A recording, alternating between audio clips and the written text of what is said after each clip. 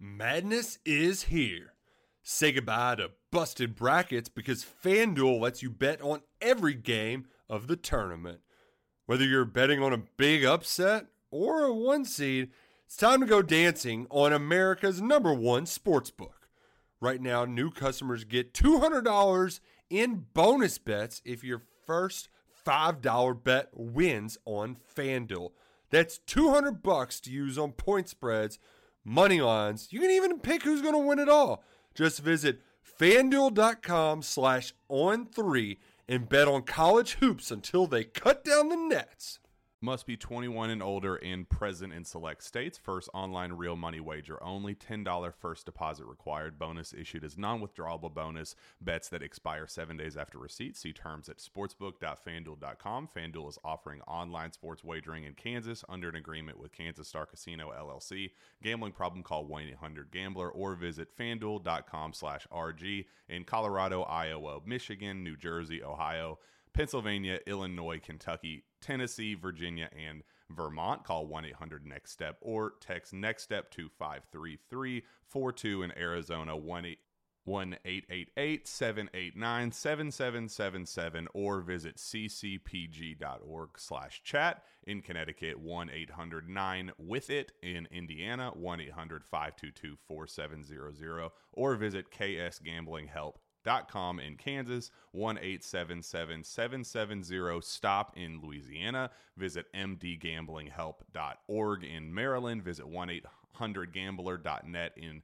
West Virginia or call 1-800-522-4700 in Wyoming. Hope is here. Visit gamblinghelplinema.org or call 800-327-5050 for 24/7 support in Massachusetts or call 1-877-8-HOPE NY or text Hope NY in New York. He needs some help, whereas you take out a lot of those variables in practice and you can kind of drill it down to stuff like that. And so for Spencer, it really was a matter of just excelling in practice and in the game itself. But I would also argue it was kind of what I expected out of him. Those of us who have watched him the last 2 years here in Columbia, it wasn't really out of character at all. There's another, I think, phenomenon that we see during these game weeks and in any kind of evaluation process that I just wanted to hit on real quick, and that is, like you see it. Let's back up to like high school recruiting. I remember, and Wes will remember this too, when Pharaoh Cooper came out. He used to be a 2-star prospect. He had like an East Carolina offer. Wasn't a highly recruited, highly ranked guy. Had a big senior year, went to the Shrine Bowl, had a great week there, had a great game there, and he moved up to 4-star status. And there would be a lot of people that were like, Pharaoh Cooper, he should be a 5-star, blah, blah. And so when we see, I draw that parallel to like a Senior Bowl week, right? Or an East-West Shrine game week, whatever. Or even just a guy like Xavier Legette having a huge, great senior year on the field in college, those things can raise your stock. That doesn't mean it's going to raise it to where you're a first-round pick. There's 32 first-round picks, right? Sure. You think about for high school recruiting, the amount of 5-stars in a class, on 3, for instance, they have to mirror the first round of the draft. They have 32 5-stars. Some services have like 20-something every year, 26, right. 25. That means you are the elite of the elite, right? And so nobody has expected Spencer Rattler to be like the first quarterback taken in the draft, right? He had, though, a really, really good week. That doesn't equate to, he's a first-round pick now, right? And I say that just to set expectations. You talked to some scouts. I know, Mike, you've talked to some scouts that were out there. I talked to some people that, were either out there or talked to some scouts, and he did help himself. He helped his stock with his performance in the game, his performance throughout the week, and talking to teams. Not surprisingly, like you said, Wes, kind of what we expected. They're all impressed with Spencer Rattler. We know that Dow Loggins and Shane Beamer and everybody in that building in Columbia are going to say great things about him, too, and give great feedback to teams. So he has helped himself. I think he's raised his stock, but it's important to, when the draft comes in April, Spencer Rattler's probably not going in the first round, right? Sure. But has he helped his stock?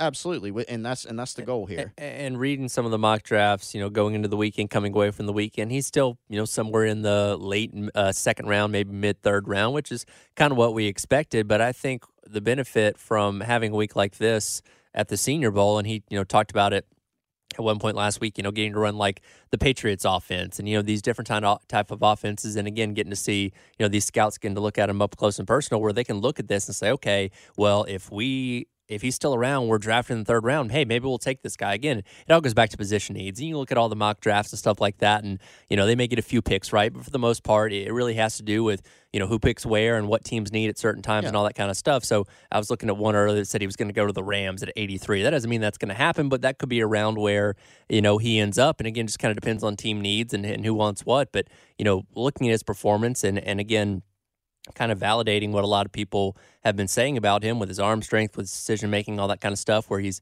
kind of cut down on being as erratic as he was early in his college career. Some team may look at him and say, hey, we'll draft him in the third round, and maybe he's not our day one starter, but if we feel like we need to make a change of quarterback, we feel comfortable going to him at some point down the line.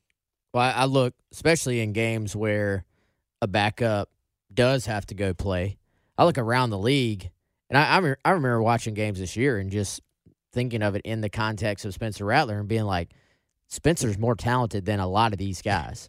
Do you know how many quarterbacks started this past year in the NFL? Oh, God. No idea. Yes. Do you know? No. 66. Yeah. That's a record. Man. Spencer, no matter where he ends up, and he probably won't be drafted to just go be a starter. Right. Yeah. But no matter where he ends up, I think he'll ultimately get a shot. And if you can play at that position, you'll be able to keep a spot in the league. And it may be you're at one team and, hey, you show what you can do as a backup, and then a couple years later, you get your chance to start somewhere. But, you'll eventually, if you can play, you'll find your role in the National Football League at the quarterback position. And again, ultimately, it's going to be about him going out there and executing and being consistent and stuff like that. But just from a talent standpoint, I watch some of these guys, I'm like, Spencer makes that throw in his sleep. And so I think it's going to be fascinating to see how this looks when it all kind of plays out.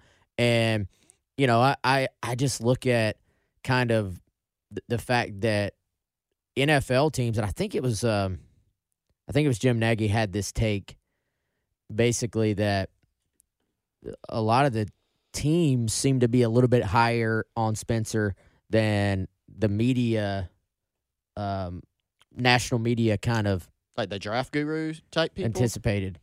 He said the media, so I guess that's just perception and Yeah. what is said about Spencer. It's interesting you bring that up because I saw a lot of people talking about this coming away from, seeing the positive, hype that he was getting coming away from this week. And people bring up, oh, he's turnover prone. Oh, he makes bad decisions.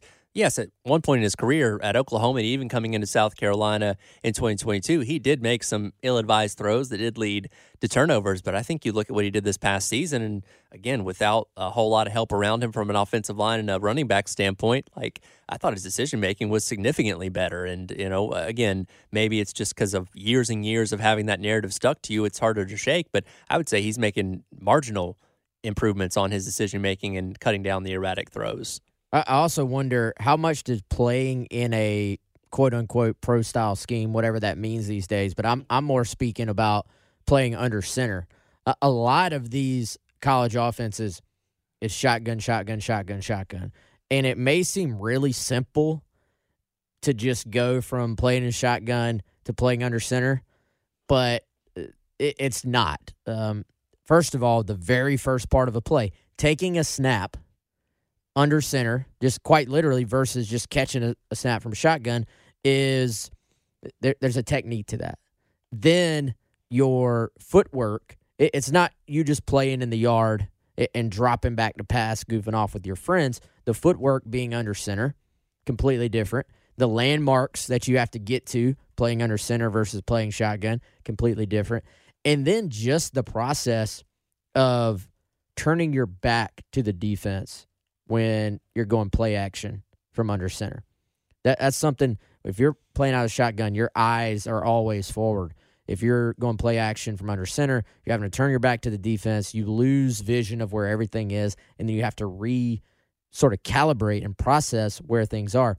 I wonder if the amount of under center that he did at South Carolina helped his comfort level at the Senior Bowl this week, and if that was something teams looked at, because to me, I was looking at clips from practice, and then in the game, there was quite a bit of under center, and he just looked like it was second nature as opposed to somebody who was having to think about that or be deliberate about that. Well, and another point that Jim Nagy made during the season, remember when they had him on the broadcast to one of the games? Was that A&M maybe? I think it was the Missouri game. Missouri, yeah, Missouri. Yeah, and he had some great stuff even then, and this kind of trajectory continued throughout the year. You know, Spencer was under duress for a lot of the season, so seeing how he handled that physically and mentally, you know, from a leadership standpoint, he got knocked down, kept getting back up, and then, you know, improving on some key areas of his game, and the two, you know, we always knew the guy had tremendous arm talent. That's always been there, but the things you saw is despite all that pressure that he was under for much of the season, he still put up good numbers. He still showed great leadership. He showed he took a leap from 2022 to 2023 with his legs, like making his mobility will probably be underrated for eternity. And then the other thing was cutting down, as you guys said, on the turnovers. Some of like the quote unquote bad turnovers. You just didn't see as many of those. And I think those two things were his goal coming into the year, and he was able to accomplish those under tough circumstances at times. So there's no doubt, I think when you combine all those things and the week he had at the Senior Bowl, that's really helped his stock. Yeah, absolutely. And again, draft's a couple months away, so still some work to be done leading up to that. But I'm very excited to see where both Rattler as well as Xavier Legette, end up playing their careers at the next level. It was an exciting weekend on the hardwood as well, both men's and women's basketball in action, both of them picking up victories, and believe it's time for the return of Make Your Case. Oh, it is time. Men's basketball edition. That is coming up right here on the Gamecock Central Takeover Hour, presented by Firehouse Subs, here on the Game.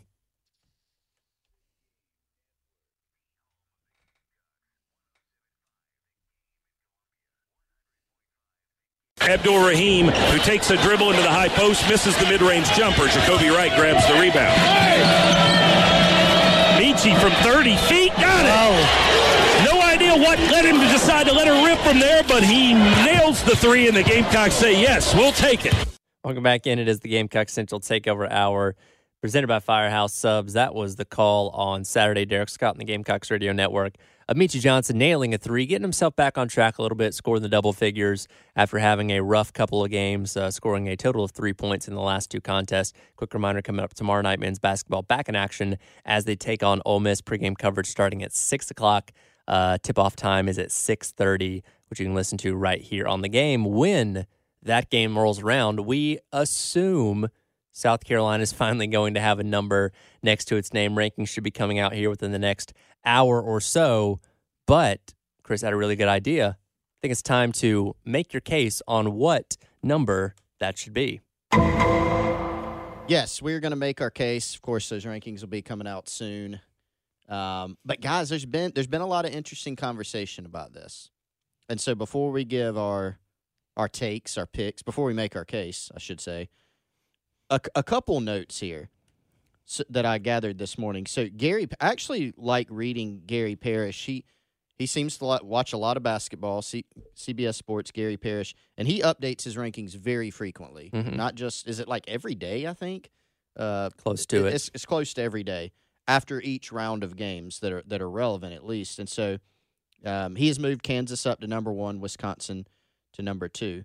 For context, he has South Carolina after beating Tennessee and Georgia on the road, number 13. So he has the Gamecocks landing in the top 15.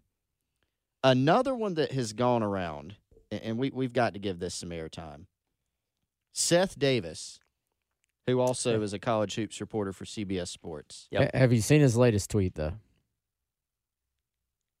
Oh, that's rough.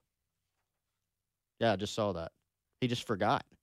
He forgot to rank them. Well, when you put out your list at 3 a.m., I Maybe literally, you're not of the when I clearest saw mind. that. Yeah, so you go through and he's got UConn number 1, Indiana State 25, no South Carolina in there. I read it like 15 times.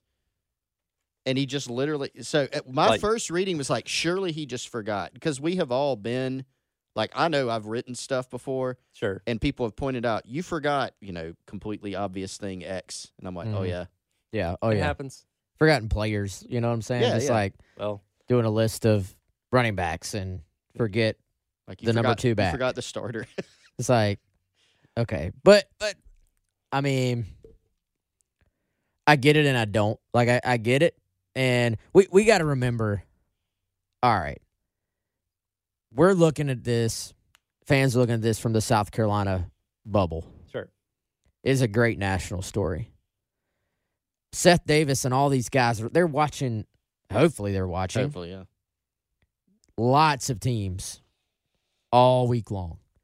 And so South Carolina to them is just another team. Mm-hmm. Most of the time, because you never know what people's actual motivations are, most of the time in stuff like this, it really, truly, I promise you, is nothing personal towards your team. Right. It may feel that way, but it's not. And I kind of like the fact that South Carolina wasn't ranked last week, Mm-hmm. because I think it was just the edge they needed to kind of keep this thing going a little bit. Like, I think you use every I said this last week. I'd print off the top 25. I'd print off Seth Davis's top 25. I wouldn't show the Don't guys. include the next. I would not show the guys this tweet. I'd print off that top 25 and say, guess what, guys? You got Ole Miss coming here tomorrow night, who, by the way, is a pretty daggum good basketball team. Yeah. But this guy still doesn't think you're top 25. I'd use every ounce of this All of it. for motivation. But and he goes on to say, no excuse, but I mean he quite literally did forget. Yeah, and I think you make a good point. There is probably some inherent, and I don't mean this negatively, like some bias. If like you're a national college basketball reporter and you're going through a week of basketball games, fair or not, on your mind more is, what did Kansas do this week? Mm-hmm. What did Arizona do? And so you're going to be a little bit more, just because there's teams that are always up there. They're always good. They're big national names. And so you might lose. When you're going through your top 25, you're never going to forget, oh, Kansas. That's much harder to do. But I think you're right, Wes. You go through, if you're Lamont Paris, man, they got Wisconsin. Gary Parrish has Wisconsin above you. They've lost 6 games. Y'all have only lost 3. I think you use that for sure. All right. Now it's time. We don't know what they'll be ranked in the AP. Wes Mitchell, make your case. What is South Carolina? What should they be ranked and why? What should they be ranked and why? I should have done my homework. This is how I felt in junior high calculus. Sorry, Mr. Good. But I have South Carolina. Somebody asked me over the weekend, where will they be ranked? Okay. I said they're going to be number 22. Okay. I don't know why. That's just the number that popped in my head. Okay. I think there'll be a little bit of a reaction to the fact that there was such an outcry from fans last week, just hammering these voters. I mean, you had people, buddy of mine literally started going down the list of AP voters, emailing them. Nice. Saying, hey, man, and politely saying, hey, man, what happened here? Or, hey, woman, what happened here? What you doing? What's going on here?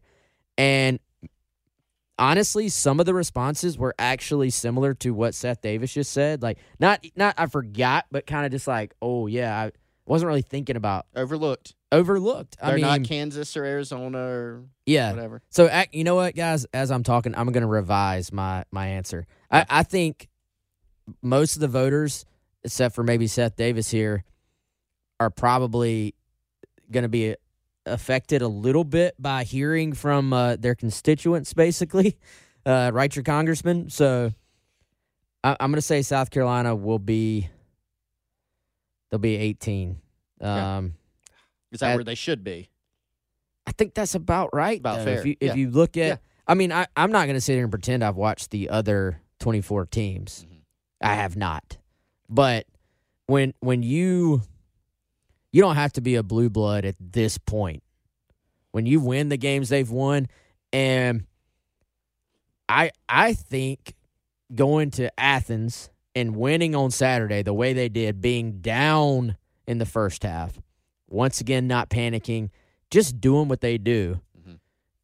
It's not as impressive as going to Knoxville and winning. I'm not going to go that far, but it's still pretty dang impressive. I think not having letdowns against Georgia and then, what was it, Missouri? Not having those letdowns after the wins over Kentucky and Tennessee tells me that this team is for real and deserves to be a top 20 team, as opposed to being kind of they got hot on that particular night and just rode the wave of a home crowd against Kentucky. Doing what they did on the road at Tennessee and then not having letdowns puts them firmly in the top 20, in my opinion. If I had a gavel, I would, nice job, Wes. Number 17, Tyler. No, I said 18. I said 18. I'm sorry, 18. I don't really do odd numbers very often. Me either. I was All going right, to go. what even number do you have them at, Tyler? Legitimately, I had 18 as well. Okay. So I'll add to what he said. I think you also have to take into account what else has happened in the top 25, because, again, it has to take teams falling out or teams moving around for South Carolina to jump in and move around themselves. And you did have some upsets. You had North Carolina losing earlier in the week to Georgia Tech. Obviously, Kentucky's lost a couple games in a row now after they got beat by Florida and in Tennessee this past weekend. I do expect South Carolina to be ahead of them. Alabama's the team that South Carolina has the worst loss to. They're sitting at 24 in last week's rankings. I expect them to jump up a few notches with the games that they've won. So I don't think South Carolina can leap all the way into the top 15, just because I don't think we've had that sheer amount of chaos to justify something like that. But I think 18 is a pretty solid number of you're in and you're not on the fringe. You're pretty solidly in, and obviously have the opportunity to continue to build from there if you keep winning. Yeah, and by the way, I misspoke earlier. Gary Parrish has Purdue at number 1 as the new number 1. They are 21-2. I had a Freudian slip earlier. I have South Carolina 17. I'm not afraid of odd numbers. You just prices right at us. That's right. One spot ahead. And I think if it's around there, that's probably fair. Like, you could make a case literally one way or another. Sure. You can't say, it's completely obvious they should be number 8 in the country. I don't think so. There's a lot of other good teams around here. Gary Parrish has Kentucky completely out of the top 25, by the way. I wouldn't be shocked by that necessarily. 18, 18, and 17. That's our picks. Yeah. I think that, yeah. And again, this isn't the end-all, be-all. It's just kind of more of a gauge of what the general consensus thinks about where teams are necessarily. And, again, the ultimate goal at the end of the season is making the NCAA tournament, and South Carolina keeps winning. They'll do just that, no problem. Yeah, at the end of the day, rankings don't really matter that much. I think for South Carolina, though, it's a little bit of a nod to a team that was picked last in the SEC. Right. So me personally, I don't care about rankings, honestly, at all, but I can see how fans and even the team cares because they've earned that distinction. So it's being taken away from them right now, probably because nobody had those expectations for them this season, but I could see why it would be important to them to be honored with that. But again, I think it's actually somewhat been a good thing because it's been a good motivating factor. Again, those new rankings should be coming out in just about an hour or so, and we'll see where South Carolina ends up. Over the weekend, the NCAA offered a response to the lawsuit being brought forth by Tennessee and Virginia. What did they have to say? Well, at that next, the Gamecock Central Takeover Hour presented by Firehouse Subs here on The Game.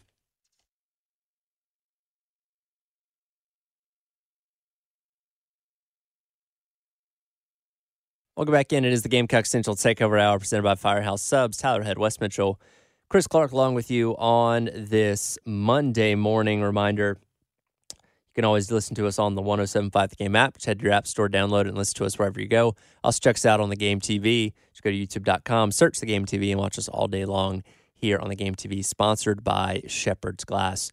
We're keeping an eye on everything going on with this lawsuit now put forth by the Attorney Generals of both Tennessee and Virginia last week after the announcement of the NCAA investigating Tennessee in reference to NIL violations as it pertained to mainly Nico Iamaleava, the five-star quarterback in his high school recruiting a couple seasons ago. Again, this is going to court. It's going to be a long, drawn-out process. It's going to take time. But the NCAA offered their response to the lawsuit the other day, and this is per Pete Nakos of On3 in his write-up of it. The NCAA's argument also challenges that allowing inducements would throw off the competitive balance of college sports. And in the response, they said allowing member institutions and associated groups or individuals to induce prospective student athletes to attend a particular institution by offering NIL compensation would inevitably lead to a greater concentration of talent in a smaller number of member institutions. And again, as we talk about so much with the NCAA, we're not naive. This kind of thing is already happening anyway. It's like they're pretending like they're preventing it from happening, but we're already kind of there, right? Yeah, we are there. And I think we're at the point with the NCAA, we're at the same point we have been, where they get taken to court and they don't have great arguments based on what's being presented in court. They're making the same arguments that they've been making, and they have been losing those arguments. Now, sometimes you're in a different court, it might go differently, right? But instead of being able to argue, hey, you know, our policies or our guidance is legal. That's what you need to argue in this situation. They really can't, you know, and their attorneys know that. So they are left to argue the same things that they have been arguing and losing, which is things like, well, people don't enjoy the sport as much if athletes get in and out of this. Not true. They've got this argument that they've made here that you just brought up, Tyler, which is basically, you know, well, the competitive balance is going to get thrown off. It's going to be this. We've already had that. Again, we are in this era that they're saying they're trying to prevent in court. We're already there. And because of the NIL, because of the NCAA's kind of ever-changing, I saw the word Byzantine, like guidance, these memos that come out, that it's always changing. You don't know what the latest is, and it's all just kind of a charade, basically. We've already been in this place where funds are getting used for NIL, and we haven't seen a concentration of power at just 2 or 3 schools. If anything, we've seen it go the other direction. Yeah, I think, and it's. I don't like when people take a small amount of data and just sort of say, "Hey, this is now a fact." But I mean, look at just kind of the top.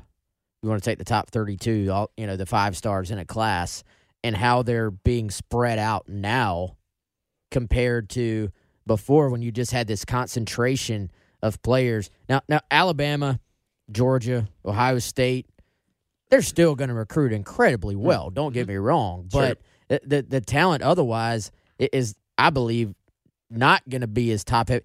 Would Ole Miss be able to do what they are doing right now before this combination of transfer portal and NIL era that we're in?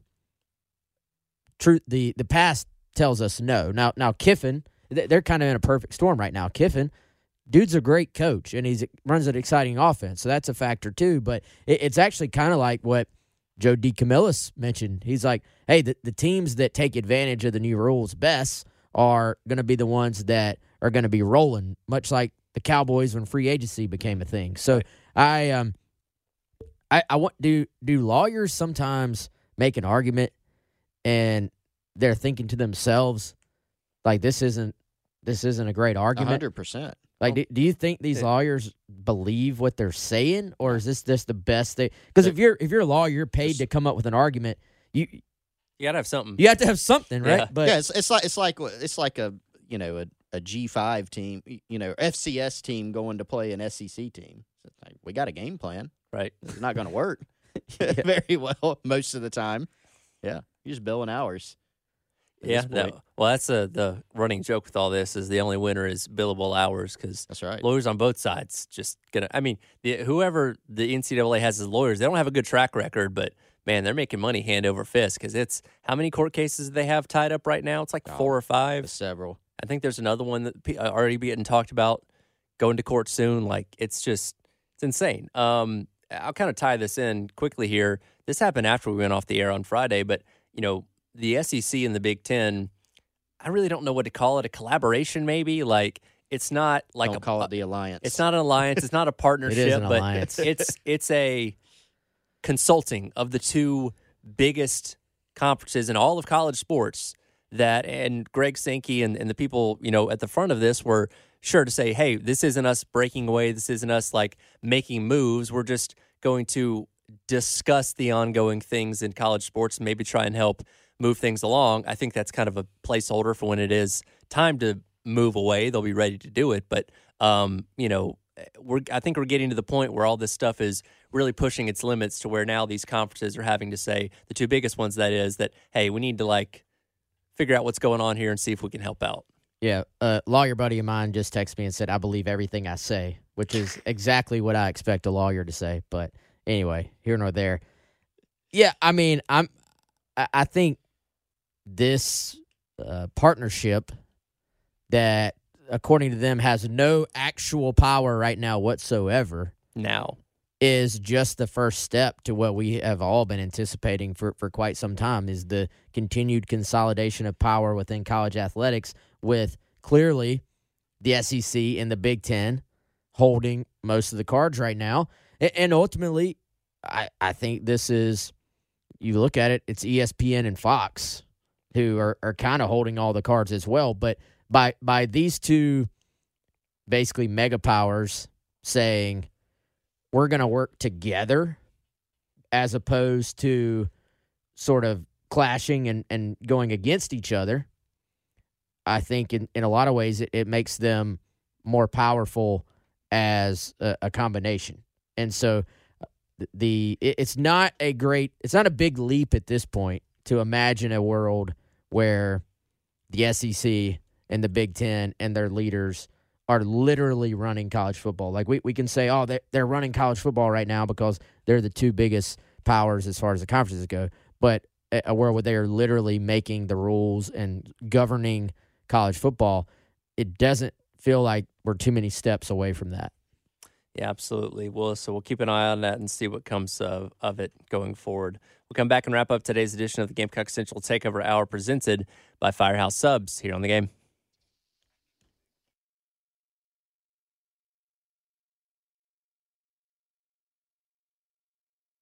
Gamecocks will get their 19th consecutive win over the Ole Miss Rebels. They feed it into the far corner. It's not a Collins long jumper, no good. Fagan tips the rebound out to Ja, and that'll do it. Gamecocks stay unbeaten. They start the homestand with a big win over the second place Ole Miss Rebels, 85-56. Welcome back in. Gamecock Central Takeover Hour presented by Firehouse Subs. Tyler Head, Wes Mitchell, Chris Clark along with you for a few more minutes. That was the call on the Gamecocks Radio Network yesterday. Brad Mueller, as the women pick up the 85-56 victory over Ole Miss to improve to 21-0 on the season, 9-0 in conference play. And again, this is kind of what you expect with this team, picking up almost a 30-point win over a conference opponent. But the big thing coming away from this game is they look ahead to Missouri later on this week, and UConn coming up on Sunday, going to be playing without Camila Cardoso as she goes to play for the Brazilian national team in their pursuit of playing in the Olympics. And obviously she's the best player on this team, and there are obviously a lot of talent around her, but that is something that maybe not worrying about Missouri on Thursday night. But when you take on UConn, who's number 11 right now, not having your best player, that certainly raises some concern. Yeah, I mean, Cardoso's a force, right? I mean, there was a point in the game against Ole Miss where Ole Miss had really cut into the deficit. I think it was like 1 at the time, 1 to 3 points at that particular juncture, and they just went inside to Cardoso and she took over. I mean, she had several baskets in a row. She's just an absolute force with her size, her ability to finish around the basket, block shots, alter shots. And, South Carolina, nobody's going to feel bad for them because of the embarrassment of riches they have, but there's a reason that Cardoso is one of the best players in the country. You take her out of the equation, that creates, like you said, Tyler, some questions for you. So, who do you look at? I think it depends on the matchups, right? And you look at UConn, they do have a big and Aaliyah Edwards, who's a really good player. They got really good players around her. It's still UConn. It may not be a UConn team that completely dominated like they used to under Gino Auriemma, but they're still a really good team, and they'll be really capable. I think what you look at is Sanaya Fagan, who's come on recently. You know, the guards are going to be even more important. It's a fascinating question. Well, you had a situation where you had Kitts with an illness, and Ashton Watkins takes over as a starter. Yep. And I thought, especially at Auburn, I thought she played as well as maybe we've seen her play. And so, Strong yesterday as well. Yeah, even though like right now, I guess technically, it's kind of positionless basketball these days. Technically, I guess Kitts and Watkins like play the same spot and then they rotate in. There are times when they're on the court. We saw a few times they're on the court together on Sunday. Is that your lineup? Are you getting Kitts and Watkins on the floor at the same time? How does Kitts have? Are there any lingering effects of being sick? That probably plays into this as well. But I do think in a weird way, Kitts missing some time, forcing you to go a little bit deeper as far as your post depth, probably came at a strangely perfect time because it got Sakima Walker on the floor at Auburn a little bit more and probably prepares you. This could be actually a good test in the long run. I was going to say, and Don Staley's probably not going to say it this way, but the fact that you're going to have to rely on everybody else to kind of figure out who can step up and who can be the lead player on your team with Camila Cardoso being out against a really good opponent like UConn. Like, look, South Carolina is the only undefeated team left in the country. They're going to be a number one seed, unless they just fall apart. And, not that you want to lose to UConn, but even if you did lose to UConn, it wouldn't be the end of the world because you still got all your goals out in front of you and, can still be a top seed and everything like that. So I think it is, a challenge that they're probably excited to take on, like saying, okay, well, now we've been throwing this curveball because who knows if Cardoso gets injured or maybe fouls out in a game or something like that, who's going to step up and who's going to be that person or that collection of talent that's going to help you lead you when your best player's not on the court. So next Sunday is going to be an opportunity to prove that.